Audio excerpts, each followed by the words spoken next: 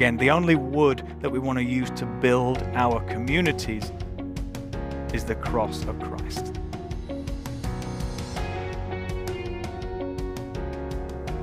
So we're going to continue in 1 Corinthians as Josiah read for us. It's getting the right child. I was thinking of the other one. As Josiah read for us, if you're joining us online. And we've said a few times, haven't we, that Corinth then was a lot like Bahrain now. It was growing, it was busy, it was a mix of people from all over the place who had very different ideas about everything that you could have a different idea about. And there was a high value in Corinth at this time on doing the right things at the right times. There's this big mix of Greek and Roman and other pagan religious practices. So there was a high emphasis. It was really important that people did the right things on the right days at the right times to prove how good they were and to prove themselves religiously. And we know from the way that Paul writes this that the Corinthians have heard and they've believed and he's spent time with them, but they're not behaving in a way that shows that they believe. So in a place where lots of ideas and practices come together, behaving how we believe is always going to be a really strong and consistent witness. It should be a consistent witness, but it's going to be a very strong witness, a very visible testimony when we... Is that an alarm to tell you to put your phone on silent? Yeah. Behaving how we believe is a really strong witness and a very visible testimony. It looks like that they were not. They're not doing that. They've heard the message and they've accepted that Christ crucified is the truth for their salvation, for their justification, but it's also for their sanctification. And we know because of how Paul wrote this letter, in particular sections like this, that they had heard, that they had accepted, that they've believed, and they've been justified in the sight of God. But then they've started down their own path to put their belief and their faith into action. You know, we've talked about divisions. We've talked about their self-powered progress. They're trying to make the best of their own selves and their own lives now. Last week, the fear of missing out that's causing them to not behave how they should be doing. So Paul is going to say, look, really simply, that they're believing, but they're not behaving. So that's what we are going to talk about. Again, as Josiah read for us, if you're joining us online, we are going to read together. We're going to see what's going on, what they were doing, what they were not doing. We're going to see what we can learn from it. And we're going to see what's at the center of it all. So, if you've got a Bible there, be it printed or digital, and you've not done so already, would you turn with us to 1 Corinthians chapter 3, and we're going to read verses 1 to 4. So Paul writes, "So, brothers and sisters, I could not speak to you as spiritual people, but instead as people of the flesh, as infants in Christ. I fed you milk, not solid food, for you were not yet ready. In fact, you are still not ready, for you are still influenced by the flesh. For since there is still jealousy and dissension among you, are you not influenced by the flesh and behaving like unregenerate people? For whenever someone says, I am with Paul or I am with Apollos, are you not merely human?" So really, really simply, they are believing, but they're not behaving. So he's told them, he's fresh from telling them that the gospel is wise and it's spectacular. It's wisdom for Greeks. It's this huge sign for Jews.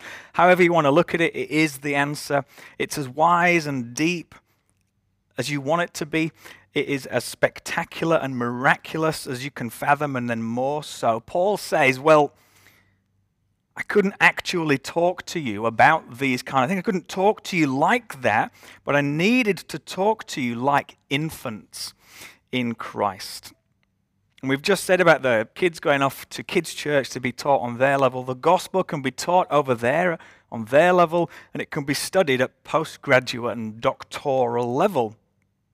And I've experienced both, and it's the same gospel, but because of its wonderful transcendence and just how purely true it is, it can be explained very, very simply over there and it can be studied and lectured on for the serious students of the Word. And so Paul says, look, I couldn't talk to you like that, the level that you want to be on, the level that you think you're at. I fed you milk and not solid food because you can't handle the tough stuff.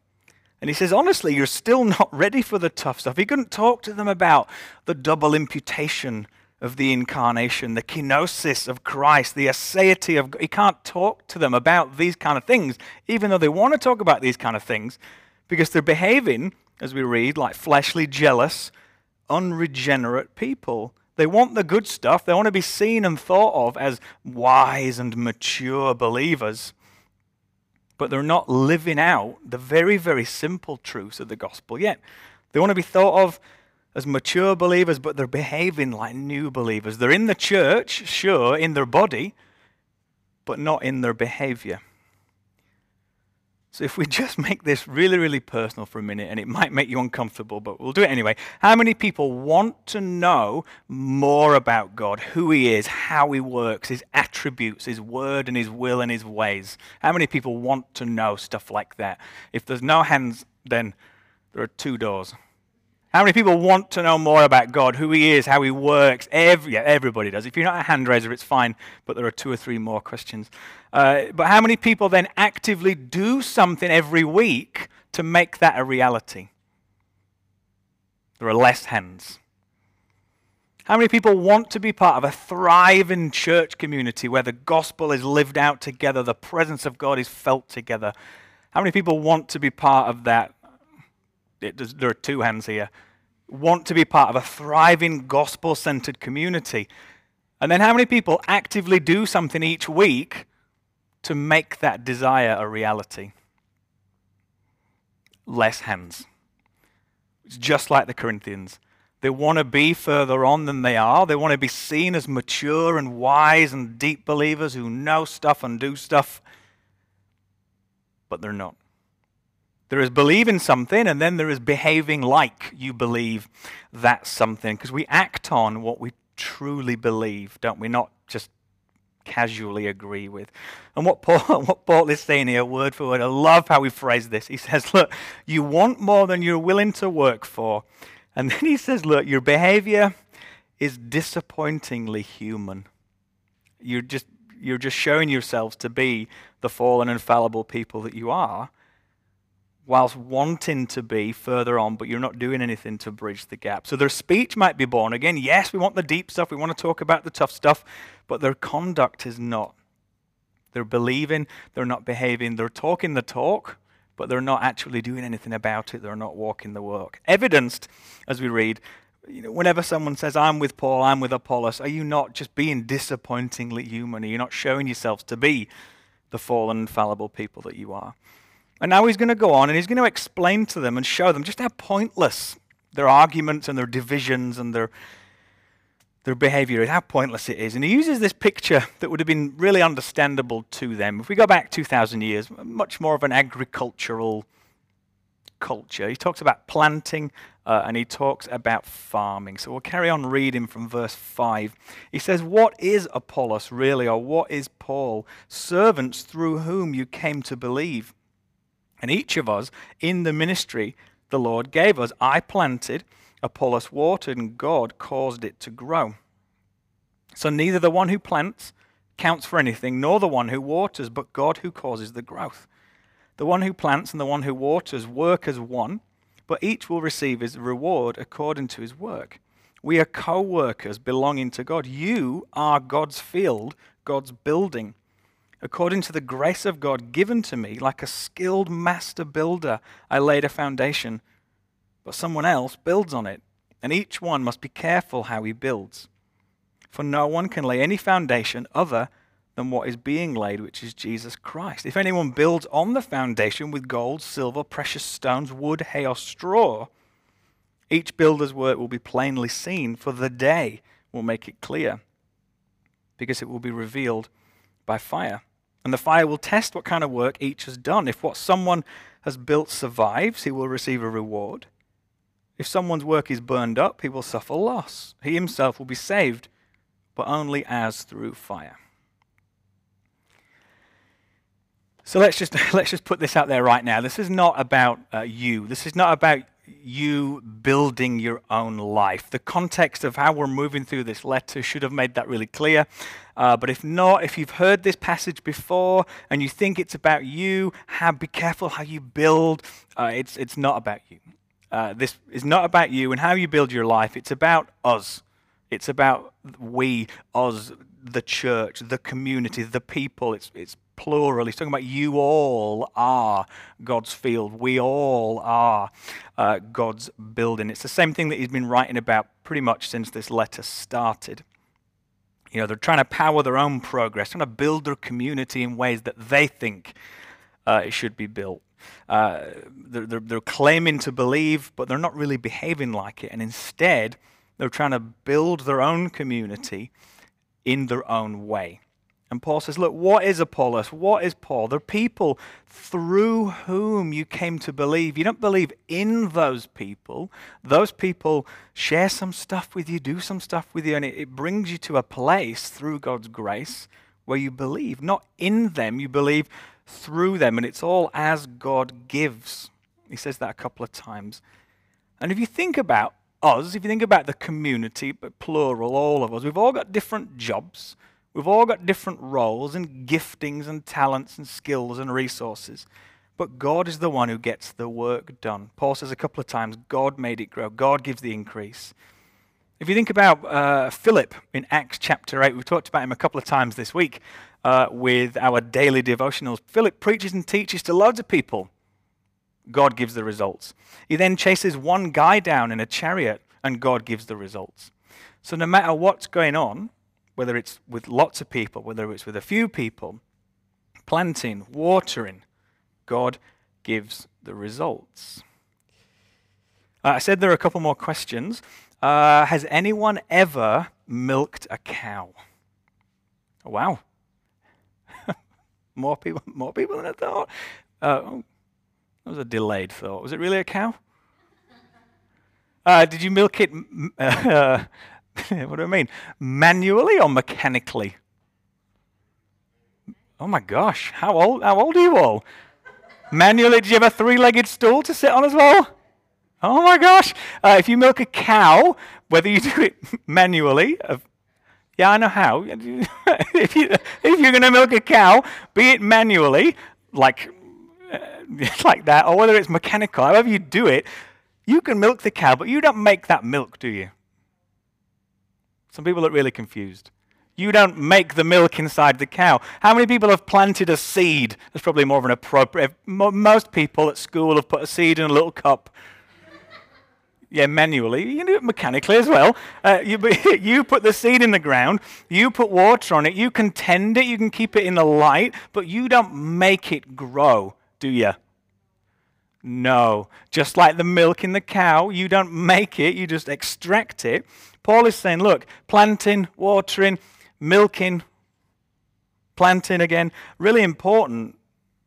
But you're not making anything happen. God gives the growth. So nobody is really that important. It's God who gives the growth. And his point is, look, stop behaving like your personal preferences and you know, he's going to power your own progress and build this community. However hard you're working, whether you're the best cow milker or seed planter in the community, it doesn't really matter. You're not making that stuff happen. And he writes that, look, it's all in the past. I planted, once, done. Apollos watered, once, done. And the way that he writes, it's God keeps on giving the growth. God keeps on, through his grace, allowing the progress. So your points for personal preference are really limited. They're not that important, and they very, very quickly become historical stuff that happened in the past. It's not worth dividing over. It's not worth fracturing a community over. They're in the past. They're not that important. And he moves on and he says, look, both of them, the planters, the waters, the milkers, the seed givers, all of us work as one, but each receives a reward according to what you're doing. He says, we are co-workers belonging to God. We are not that important. God gives the growth. You all are God's field, and God's building. He's writing in the plural. It's you all, the church, the community. This is the place where you are first and foremost called to make a contribution. Yes, I know that some of you feel a really strong conviction, a very strong call to plant, to milk, to be out there doing other things. But first and foremost, we, the church, the community, is God's field, God's building. This is where we are first called to contribute. And they're trying to divide over personal preferences, and Paul says, you're all on the same team. So first, it's here, and then any subsequent calls that you feel. He says, look, I laid a foundation on top of the big, sure, proper foundation. Somebody else comes and builds on that. And then Apollos will leave, move on. Somebody else is going to come. He says each one must be careful how he builds, because no one can lay a foundation other than what is being laid, which is Jesus Christ. We know, don't we? There's one foundation for the church, our community, us, we. Whatever we're doing, whoever we are, whatever talents, skills, gifts, and resources we contribute, if we're not doing it in a way that is founded on Christ, that honors God, it isn't really church, is it? It's a good deed. It's trying to make yourself feel good because you're doing something good. And Paul explains, and he says, look, if anybody builds on the foundation with gold, silver, precious stones, wood, hay, straw, it's going to be really obvious. It's going to be plain to see what you're adding. We're going to be able to see now, but he's thinking bigger picture. He says, for the day, capital D, the day that Jesus comes back or you go and stand before him, the day will make it clear because it will be revealed by fire, and that's going to test what we've been doing. If it's good, if it's right and it's proper, it's going to remain and there'll be a reward.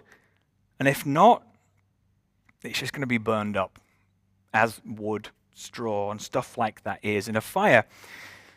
But if we're building with gold, silver, precious stones, he's not talking about diamonds and rubies and stuff like that. He's talking about building materials, how we build. He's talking about things like granite, marble, big, strong, beautiful materials. We're building on that foundation of Jesus Christ and him crucified. We're building with sure, strong, beautiful materials, things that are in accordance with God's word and his will and his ways and in line with the wisdom of God that we talked about last week.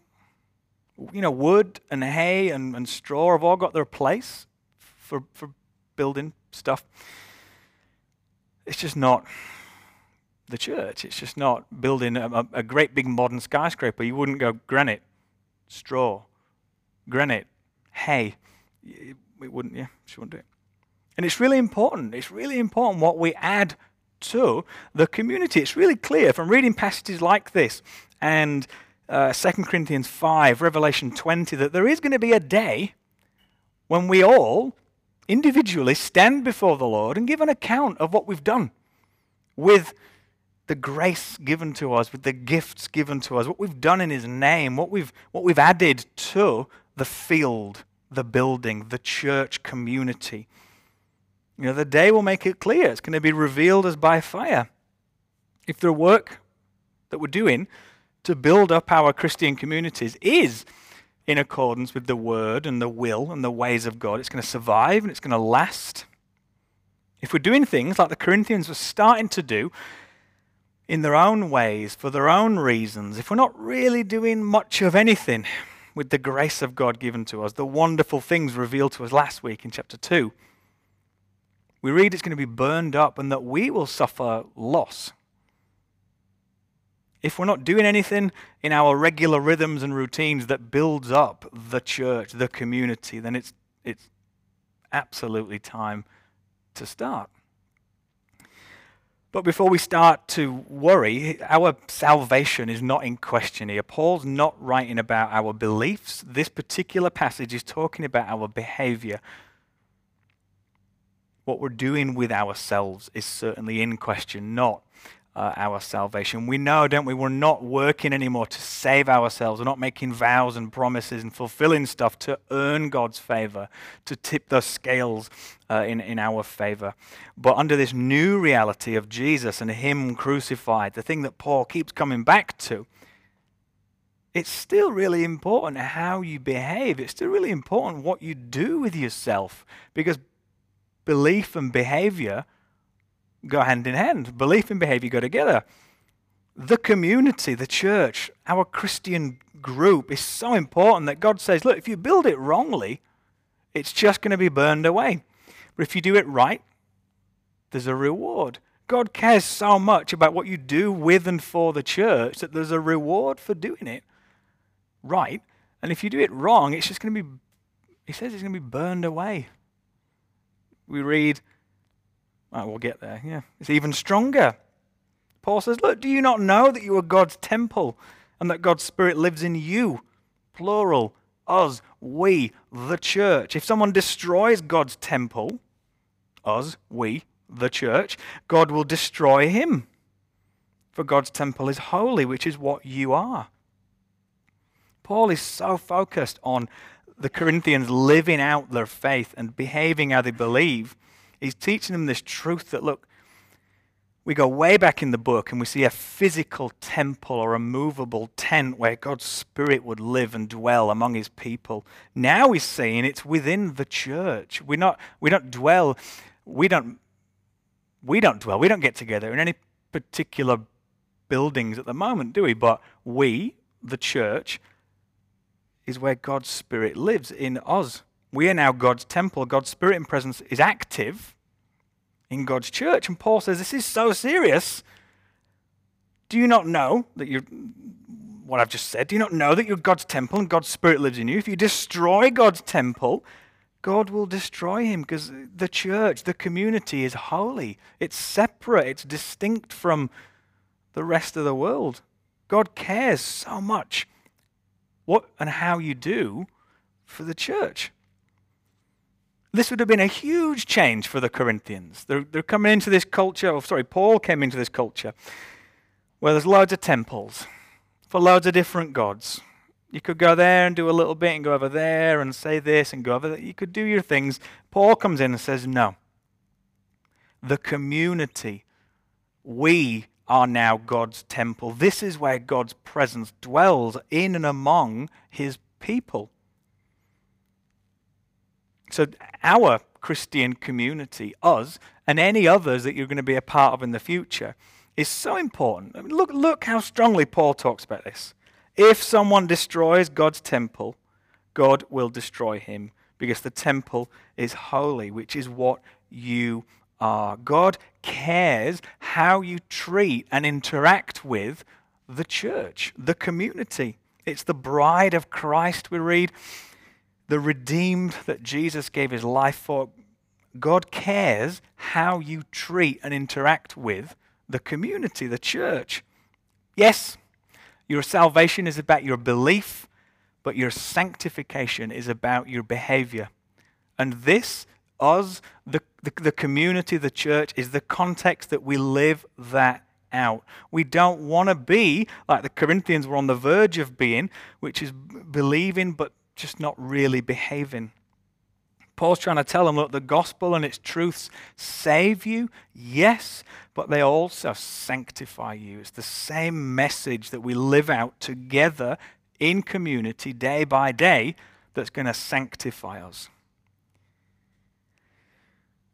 So the Corinthians, they wanted to be great at what they were doing. They wanted to be thought of as mature and wise and active believers. But they're going about it the wrong way. They're trying to follow this person and that person. And ultimately, like Paul has said, it means nothing. They're trying to power their own progress, and what that is doing, it's not causing them to go forward together. It's causing them to kind of fracture and go apart. They're getting well ahead of themselves and thinking that they're really better than they are. They're behaving in ways that shows there's a lot of room for growth. They're thinking of themselves as really advanced in their faith. They're very sophisticated and mature and wise people. But Paul says, look, I've got to feed you the simple stuff. I've got to treat you like infants in the flesh. Because what you're doing when you get together is not built on the foundation of Jesus and Him crucified. The motivating factor behind the power within and the central tenet of all that we do as a community, as Paul is saying, has got to be Jesus Christ and Him crucified. So if you just think of our regular week as a church, why do we offer worship nights?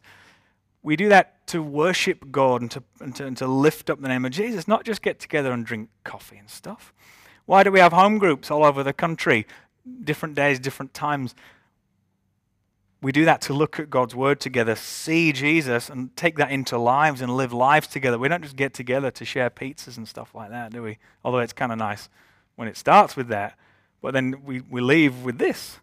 Why do we gather corporately like this every week? It's not to tick a religious box, is it? Been to church, back to my own thing. We get together to make sure, to oversee one another's faith, to make sure that we are focusing on that sure foundation, Jesus Christ and Him crucified.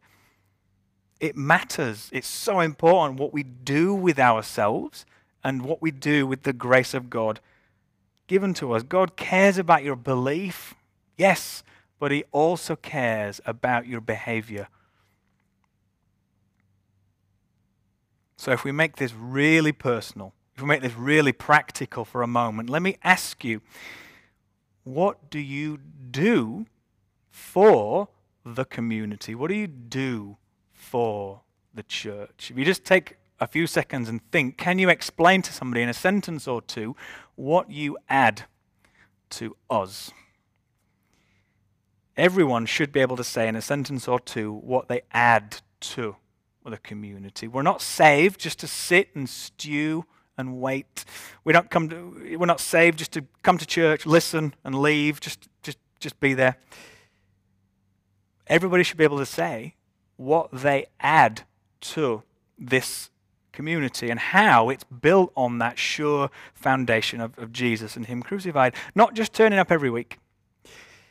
What do you add? What are you building? We said this is God's field. What are you planting? This is God's building. What are you adding?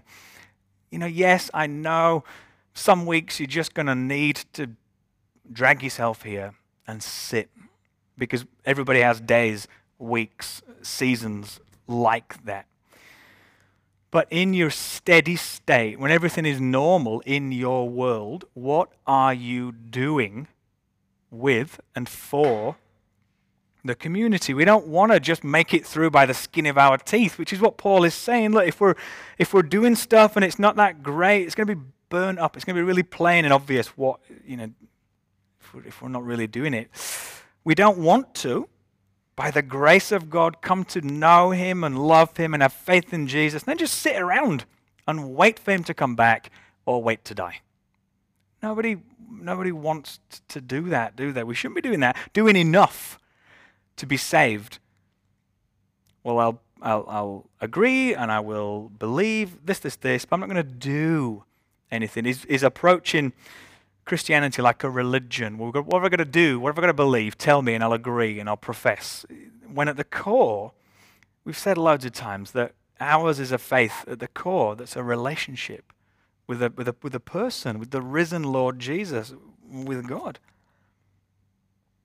Paul is really clear here that it takes different people with different skills and talents and resources and gifts to make the community all that it can be. He says, we are all co-workers belonging to God. Some people plant, some people water, some people host, some people teach, some people counsel, some intercede, some play, some sing. We all should be adding to God's field, God's building. Us, we, the church, our community. This isn't a listen and leave kind of deal. I've been to church, I've heard what you said, and I'll probably see you next week. Everybody should be able to say, in a few words, what are you adding to this community? What you add to the church, not just a warm body in a chair, once a week, not simply tuning in online in your dressing gown once a week. What do you add to this community? What are you sowing into the field? What are you adding to the building? So I want you to think about yourself, really, really honestly, and what you add to us. What are you sowing and what are you building? And if you can't think of anything with all the love in the world, you need to start. You've got to be doing something. This isn't just a listen and leave kind of community. Think about yourself really honestly and what you add.